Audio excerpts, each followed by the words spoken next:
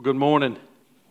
Hope you got your Bibles with me. Turn with me to Psalms 42. We're going to be looking at Psalms 42 and 43. This is the second week here. We sort of camped here for a couple weeks thinking about spiritual depression and what is it and what's the cure? What's the cause? What do we do? How do we fight? How do we live? So let's see what God's Word had to say to us this morning. Here's what we're going to do. We're going to read the first 5 verses of Psalms 42, and then we're going to go down to Psalms 43, and we're going to read those 5 verses as well. So stand with me to your feet as we read God's Word together. Psalms chapter 42, beginning in verse 1. As a deer pants for flowing streams, so pants my soul for you, O God. My soul thirsts for God, for the living God. When shall I come and appear before God? My tears have been my food day and night, while they say to me all the day long, where is your God? These things I remember as I pour out my soul, how I would go with a throng and lead them in procession to the house of God with glad shouts and songs of praise, a multitude keeping festival. Why are you cast down, O my soul? And why are you in turmoil within me? Hope in God, for I shall again praise Him, my salvation and my God. Now look down at Psalms 43. Verse 1, vindicate me, O God, and defend my cause against an ungodly people. From the deceit and the unjust man, deliver me. For you are the God in whom I take refuge. Why have you rejected me? Why do I go about mourning because of the oppression of my enemy? Send out your light and your truth. Let them lead me. Let them bring me to your holy hill and to your dwelling. Then I will go to the altar of God, to God my exceeding joy, and I will praise you with the lyre, O God, my God. Why are you downcast, O my soul? And why are you in turmoil within me? Hope in God, for I shall again praise Him, my salvation and my God. Let's pray. Lord, thank you for your word that tells us how we should pray, how we should live in the midst of despair and turmoil and enemies around us. Lord, help us to not speak of things that we don't know how to use this morning, Lord. Let us be honest with you about where we are, so that we may realize the hope that comes only from you. Help us, Lord, to understand your word and apply it into our life. Lord, we need you. In Jesus' name, amen. Well, last week we looked at the causes of spiritual depression. Some general causes, and then ended up with the ultimate cause. And let's revisit that for just a few minutes. We tried to make a distinction because we all have a tendency to lump depression into this big bowl and then make general statements. And so we're not speaking of clinical depression. Let me define that. It's on the screen. Clinical depression is an ongoing, progressively increasing state of major depression with multiple symptoms requiring medical treatment. So let's contrast then what we are speaking about last week and this week, spiritual depression. We define it this way. Spiritual depression is a result of unbelief, evidenced by either dejection, discontentment, bondage, and or a lack of joy. I would say most of the time it's and. And so I want to speak much about chemical depression last week. Let me just say this. If you are being treated for chemical depression, you will still have to struggle with spiritual depression. Clinical depression is dealing with chemicals. We are speaking of unbelief. That is something that we all struggled with. Isn't that what we said? This is something, by and large, we all struggle with. The ultimate cause is unbelief. Or to say it another way, we do not trust the Lord as we should. And to that, I pray that we could all be honest and start at the same place. Didn't we say that last week? We all forget the Lord. We all focus on our circumstances. We all listen to others. And most of all, we all listen to ourselves. So we all struggle here.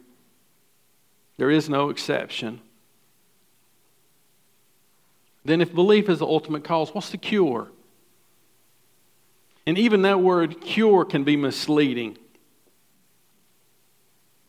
We say, if you look at your main idea on the top of your notes, it says, we start here, the cure for spiritual depression lies in trusting the Lord. That should come as no surprise.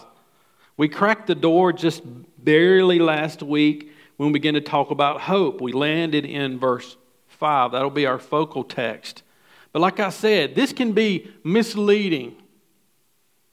It's misleading because many of us were simply taught wrong to start with. Accept Jesus, the Lord saves us, problems go away, the clouds lift, the sun comes up, no more struggling, no more. And then what happens? Reality sets in, that's just not true. Matter of fact, it can increase your problems in life to follow Christ. I think he said that. So I'm not speaking of a vaccine this morning. There's no super pill. We're not going to line up after the service and give you a spiritual depression immunization that can sort of keep it away. This is about teaching us how to fight for hope. Look at verse 5, chapter 42. This is where he is. He's here. He's here at the beginning in chapter 42. He's still there at the end of chapter 43. Why are you downcast, O my soul? Why are you in turmoil within me? Listen, hope in God. That's what we want to talk about today. Hope in God. I shall again praise him. So we said last week, hope here is an expectant waiting. It is active. Hope is not a passive thing. So what can we learn today about this? I want us to first just think about and talk about what hope in God is. Then I just want us to speak practically, secondly, about how do we hope? What are the tools? What are the weapons, so to speak, that we use to fight for hope in times of despair? So let's first look at this. We must hope in God. Remember, this is something that we are preaching to ourselves. Who is God? This is what we must hope in. But if we do not know him, we cannot hope in him. This is where he's at. His whole thing, he's fighting. You see this prayer of a man that's in the midst of spiritual depression, but is fighting it. And so what we want to look at today is, how is he fighting for hope in God? Turn with me to Isaiah. Isaiah. Such a clear passage that David speaks many times in the Psalms as well. Look at Isaiah chapter 40. We must not turn hope into something when our hope is a someone. Isaiah 40, look at verse 28. Have you not known? Have you not heard? The Lord is the everlasting God, the creator of the ends of the earth. He does not faint or grow weary. His understanding is unsearchable. He gives power to the faint, and to him who has no might, he increases strength. This is the God that David is fighting for hope in the midst of his despair. Listen, this is my God. Back to Psalms 42, verse 5. This is personal. My Elohim, my God. My God is the eternal creator. My God is the omniscient sovereign. My God has all wisdom and all knowledge and has the power and the ability to use that knowledge for His own glory and the good of His own people. That's who God is. That's what we're fighting for in the midst of despair. My God gives strength to His own people. Go back, Psalms 42. Look at verse 8. I'm going to bring this verse up several times. Verse 8 says, by day the Lord commands His steadfast love, and at night His song is with me, a prayer to the God of my life. I say to God, my rock. Look at what He says next. Why have you forsaken me? So do you see the honesty in prayer? But it's couched in my God. It's couched. The honesty of our prayers is couched in the who of who our God is. This is how we fight in the midst of our despair. My God is not only my God, He's also, look at verse 5, my salvation. Look at Psalms 27. I love Psalms 27. Oftentimes, if we went around the room and I said, which is your favorite psalm? Some of us are going to have favorite psalms because in the midst of a crisis or a trauma, this is the psalm that either we read or someone spoke to us. This was one of mine in the past. Psalms 27, verse 1 says, the Lord is my light and my salvation. Whom shall I fear? The Lord is the stronghold of my life. Of whom shall I be afraid? This is who God is. He is our God. He is our salvation. If you look at Psalms 43, in verse 3, you see him saying, I love this. David is praying, God, my salvation, send out your light and your truth. Let them lead me. He said, all you have to do, God, is speak your truth, your word. I'm saved. This brings us to something as New Testament Christians, doesn't it? It brings us to what God has done. So when we're in the midst of despair, we remind ourselves who God is, and we remind Him what He has done. Not just what He's done, what He's finished in Christ. Turn with me to Titus. If you have trouble finding Titus, find Hebrews, and just flip back a couple pages. Right there it is. Hebrews, back one. Philemon, back one. Titus. Titus chapter 3. Look with me at verse 5. These verses are gold when spiritual depression hits you. He saved us not because of the works done by us in righteousness, but according to His own mercy, by the washing of regeneration and the renewal of the Holy Spirit, whom He poured out on us richly through Jesus Christ our Savior, so that being justified by His grace, we might become heirs according to the hope of eternal life. So when we, in the midst of despair, begin to listen to ourselves, here's how we fight. We fight with who God is. We fight with what Christ has done for us. We fight with His mercy. I hope you know this, but you must remind yourself that your justification, your God removing your sin and forgiving you, and God declaring you righteous in His Son, is God's final declaration and judgment on you for all of eternity. You have already been judged, and you have been judged righteous. That's what Jesus did for us on the cross. In this we remind ourselves in the darkest days of our life. My God has declared the final judgment over me, and it's in Christ, and it is righteous. I am in Him. We remind ourselves what God has done. Remind ourselves of who He is. We remind ourselves of what He's promised to us in Christ. Oh, there's so much we could talk about right there, isn't it?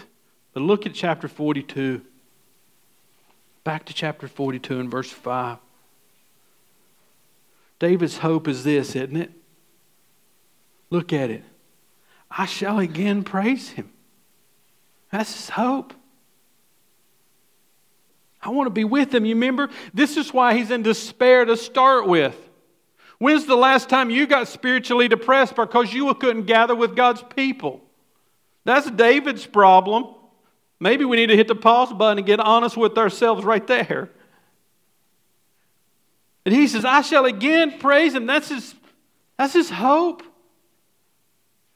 Back to my favorite Psalm, Psalms 27. I love this. I love this verse specifically.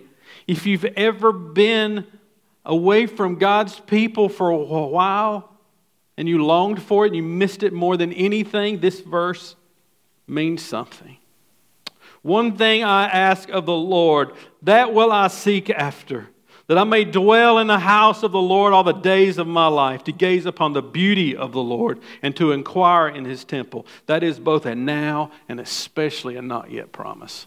This is hope. What have we been given?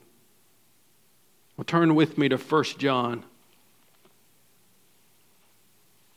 This is a promise, brothers and sisters. 1 John chapter 3. Look at verse 2. Beloved, that's you if you have faith in Christ. Loved, those loved by God. We are God's children now. There's something you need to remind yourself of. I'm not going to be God's child. I am His child. And what we will be has not yet appeared, but we know that when He appears, we shall be like Him, because we shall what? See Him as He is. And everyone who thus what? Hopes in Him purifies himself as He is pure. This is how we fight, brothers and sisters. We could close it up. Let's sing, and this would be good. But oh, how I want to make sure you know how to hope. Have you ever got something like this for Christmas? Someone gives you something that's in one of those really hard to open plastic wrappers, you know. And on the outside of it, this is the most useful tool in your home. And you're saying, wow, you know, and you pick it up and you look at it. There's a big problem. You don't know what it is. You don't know what it is. You don't know how to use it. And so can I ask you something? If you don't know what it is or you don't know how to use it, is it going to be useful in your home? No, it's going to go in that drawer where everything else is. People we speak to, and even ourselves, could be hearing this when we tell them the hope in God. It's like that thing in your plastic you don't know how to use. Do you know how to hope in God? What does it look like in your life tomorrow when the carpet gets pulled out from underneath you? This is a spiritual war, brothers and sisters. We do not offer you anything but the armor of God this morning. This is our hope. There are weapons, and the Lord has given us, and I have already explained one of them to you, but let's make sure we're clear. You must have on a weapon this morning. You must have on gospel clarity. I owe so much to the reading of this book. I encourage this to you. Martin Lloyd-Jones, Spiritual Depression. He hammers home these 3 points. Gospel clarity is what we got through talking about. Who is God? What has He done? What has He promised to those who believe? Back to verse 8. Psalms 42. By day the Lord commands His steadfast love. You see, they're all of redemptive history. For God's people, this was the go-to weapon. This was it. 127 times in the Psalms, steadfast love is used. This was God's covenant love for His people, His special love that He loves His people with. They went back to that. In the best times in their life, they forgot it. In the worst times of their life, they remembered it. Because God never forgets. Romans 3 reminds us of our gospel clarity. It's your growth group lesson. Romans 3 verse 21. It says, but now the righteousness of God has been manifested apart from the law, although the law and the prophets bear witness to it. The righteousness of God through faith in Christ Jesus for all who believe. For there is no distinction, for all have sinned and fall short of the glory of God, and are justified by His grace as a gift through the redemption that is in Christ Jesus. That's clarity that you must have, beloved. You must have that. There must be two things that have been nailed down in your life. That sinners, we're sinners who cannot save ourselves. If we don't iron this down, if this is not internal to start with, it will never be external. We are sinners who cannot save ourselves. This leads us to confession of our sin to God. This reality leads us to salvation in Christ because He is the only one who is saved. I am not a sinner because I am better or worse than you. That's part of our problems. We compare ourselves to ourselves. We compare ourselves to God. And we are a sinner. And we cannot save ourselves. Number two, gospel clarity. Christ is the only way to salvation. I'm a sinner who and I can't just save myself, and Christ is the only way. And there's only confession and repentance and putting my trust in Christ, the only salvation. Martin Lloyd-Jones offers something helpful here. As long as you go on thinking about yourself and saying, oh yes, I would like to, but I'm not good enough. I am a sinner, a great sinner.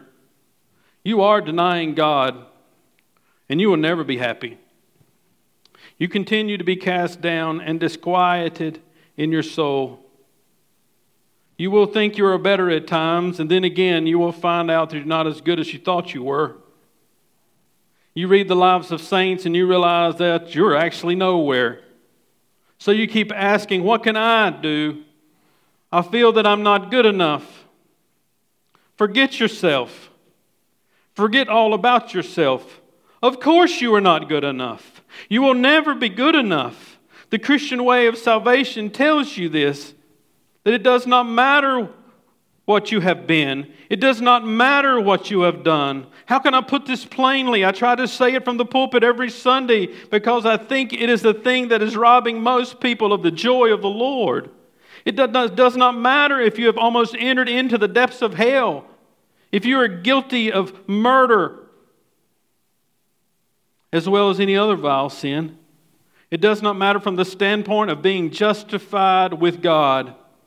You are no more hopeless than the most respectable, righteous person in the world. The question is, do you believe that? This is the gospel clarity.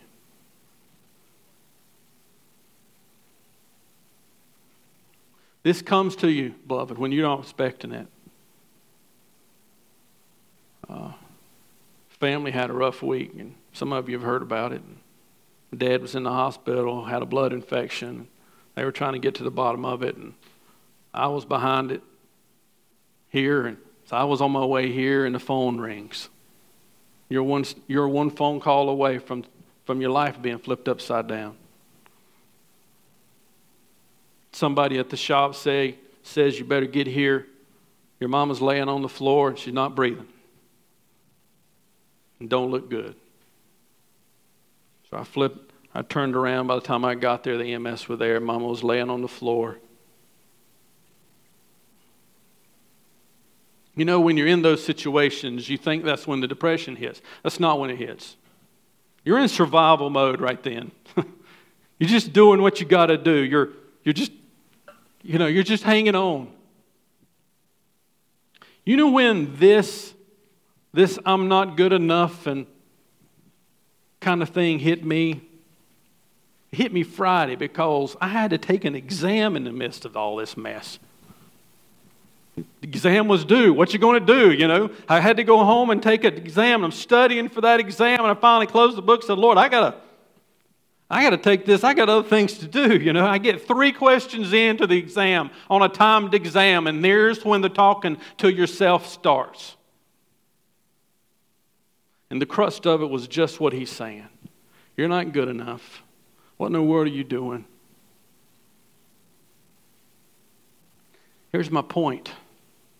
If you don't have gospel clarity before you get to that moment, it's too late when you get in that moment, and you will listen to yourself, and you will find yourself in despair.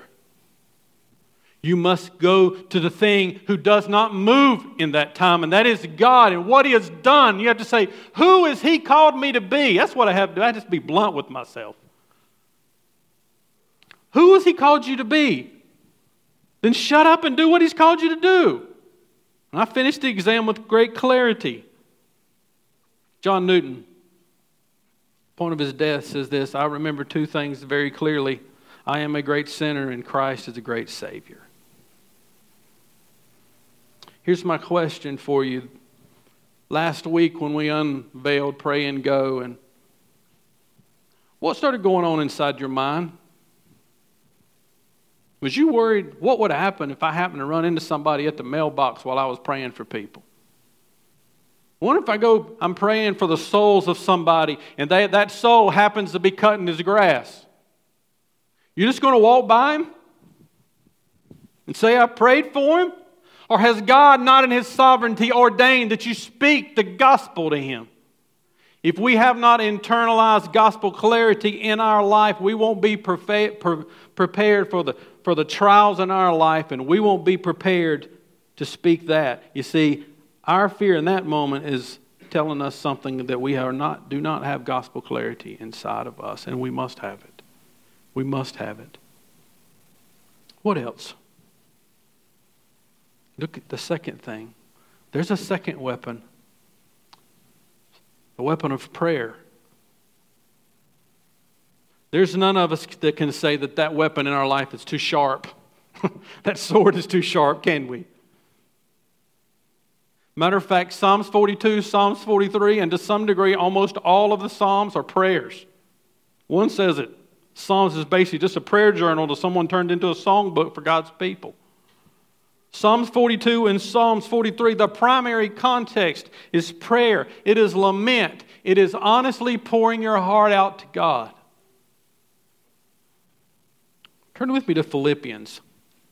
Philippians. There's another man in the Bible that understood something of not only suffering, but knew something of prayer. And anytime someone tells you to turn to Philippians, there's one thing that ought to pop in your head right from the start. Prison epistle. This is a letter Paul wrote from prison to the church. So that's important. Just imagine you open your mailbox up Monday and you get a letter from someone that's in prison in North Korea, a Christian who's suffering, and he's encouraging you. Would you listen to that letter? Would you read that carefully? This is the inspired word of God from a man who was in prison when he wrote it. Philippians chapter 4. Philippians chapter 4. Look at verse 6. Do not be anxious about anything, but in everything, by prayer and supplication, with thanksgiving, let your requests be made known to God. And the peace of God, which surpasses all understanding, will guard your heart and your mind in Christ Jesus. What is he not saying here? Just stop worrying. Stop it. You need to pull yourself together, son. Just stop it. It's like going to an alcoholic and saying, stop drinking. What's he going to say? Wow, I've never thought about that before. Thank you for that. Free at last. It's not what he's saying here. He says, don't be anxious about anything, but in everything, what? Pray. You cannot put off anxiety unless you put on prayer. It's before everything. It's in everything. It's over everything. The cure for worry is prayer. Why? Because God works through our prayers. We don't pray to make ourselves feel better.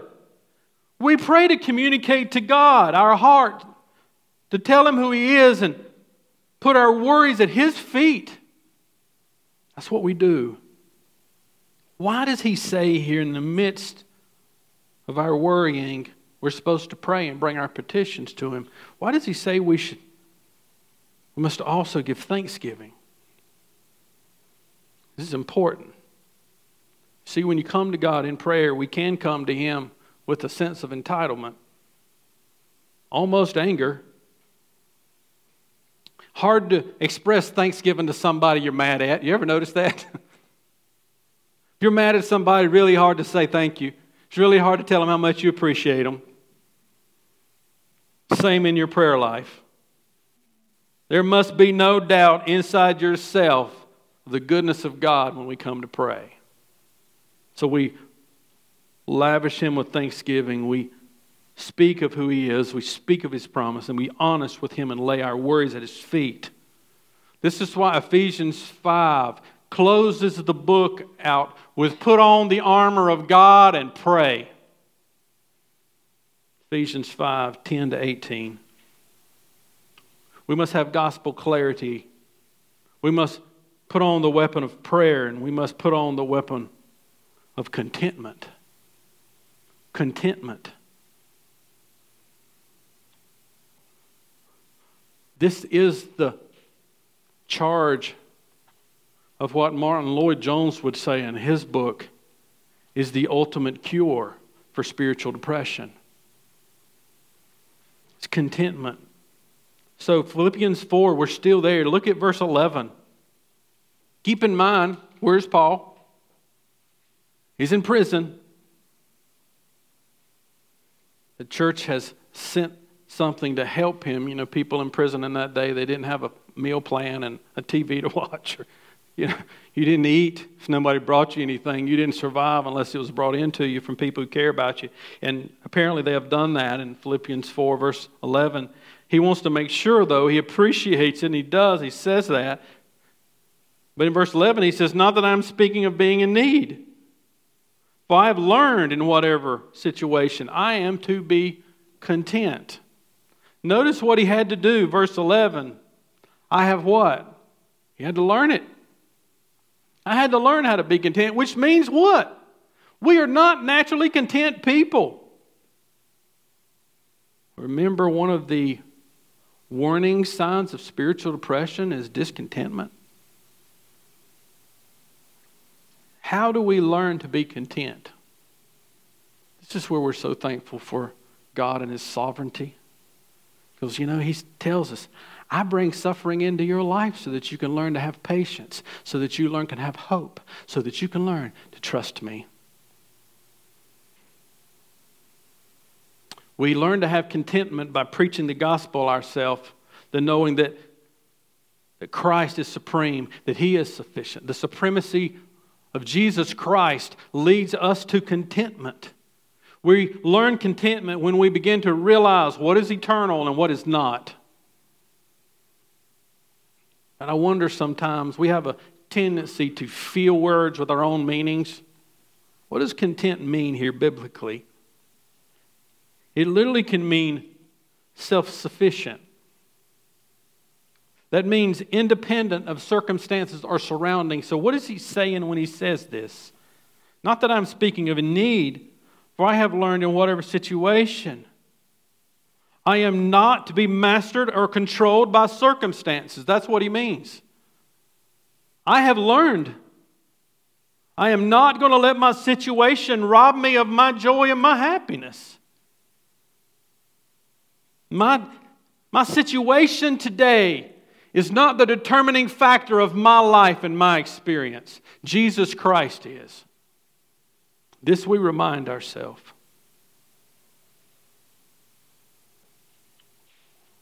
Another good quote here.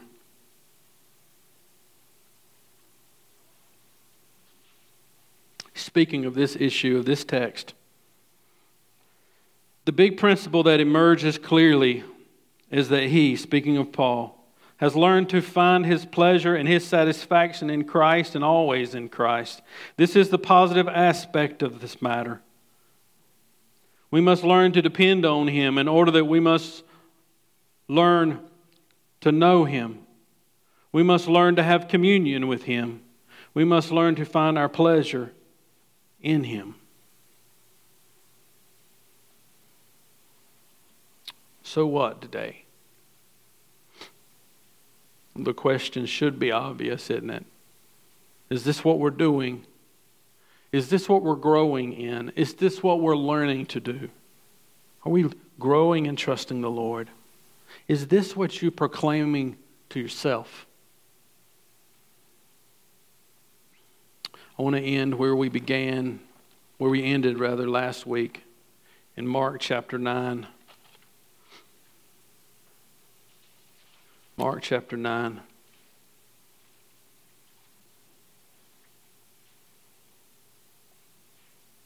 This is a situation, remember, we ended with this last week. This man brings his son. About verse 19. The story actually begins what? Verse 17 or so. Brought my son. He had a spirit. Your disciples can't cast him out. I don't know what to do.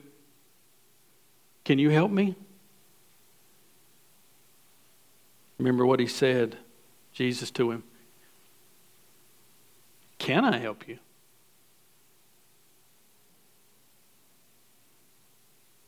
This leads to his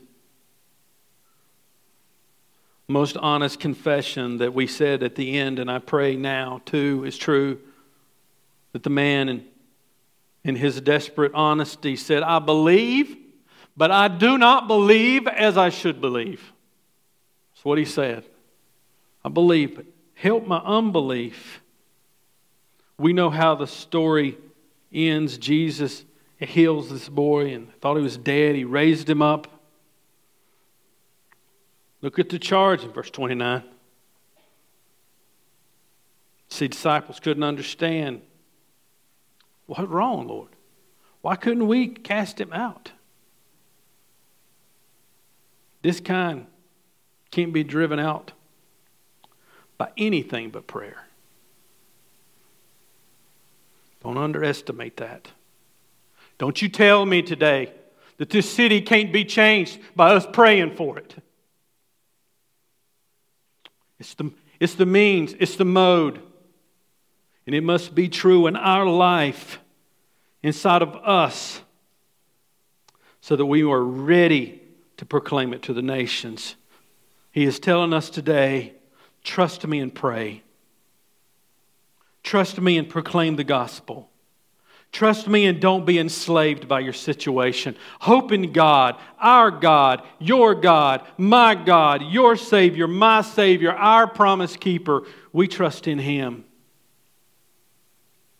And I don't know about you today. I didn't know whether I was going to be preaching a sermon or a funeral today. And I just need to pray. And I must worship. So let's do both.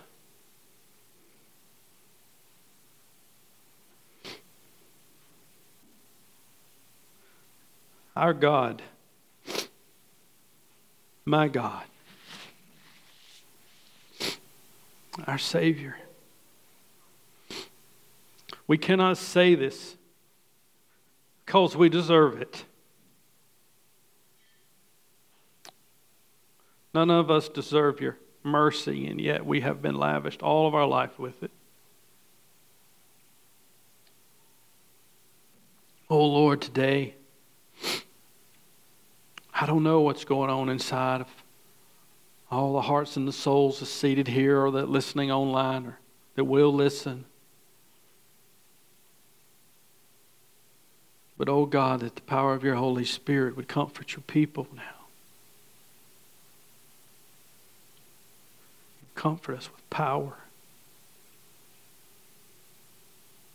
with the gospel clarity. Oh, help us, Lord, to put in the truth of your word You promised if we did, Lord, you would bring it to us when we needed it. And Lord, we trust you. We're not going to keep our mouth closed tomorrow. Help us to preach this to ourselves, Lord. And God, may your church be a place for it's okay not to be okay. May this be a safe place for people.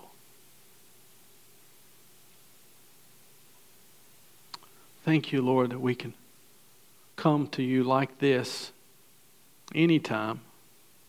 Thank you that we don't have to rely on some kind of liturgical, rehearsed prayer, that we can just come and be honest with you. And so we are, Lord, tired, God.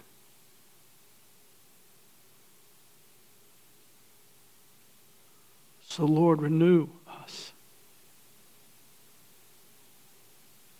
through the worship of your holy name. You deserve it, Lord. You deserve the worship of our life, of our time, of our talent, of our resources. You deserve it all, God. And we long to give it to you.